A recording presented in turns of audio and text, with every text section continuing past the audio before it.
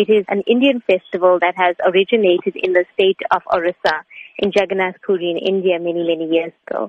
It's a pastime of Lord Krishna where his devotees pull him back on the chariot to Mathura, and also at that time bringing him back into their heart. All over the world, actually, the Yatra festival or the Festival of Chariots takes place annually at so many ISKCON centers around the world. And we just find that people are more receptive to joining in the celebration and the festivities. What can members of the public expect at the Festival of Chariots? We have a wealth of activities planned, and, the organizers, we've been at it for many, many months now. There's something for the children. We've got a Blue Mountain themed village for children, which will host spiritual activities.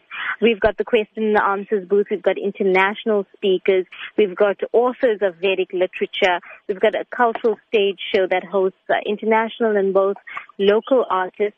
One of the highlights on the cultural program is 2 drama performances, and that's produced by Canadian-born Swami, Bhakti Marg Swami, who arrives in Durban just before the festival. And we've got one world premiere that's happening on our stages this year. We've got a lifestyle tent. We've got body art. We've got Vedic cuisine. There's so much happening at the festival. Is there an entry fee involved? No, there's no entry fee. It's a free festival, and to all the visitors of the festival, there will be free vegetarian meals provided on all 4 days of the festival. What is the duration of the festival? It is 4 days over the Easter weekend. It starts on Friday at 10:30 a.m. with the traditional chariot parade that kicks off outside the Tropicana Hotel on the Marine Parade.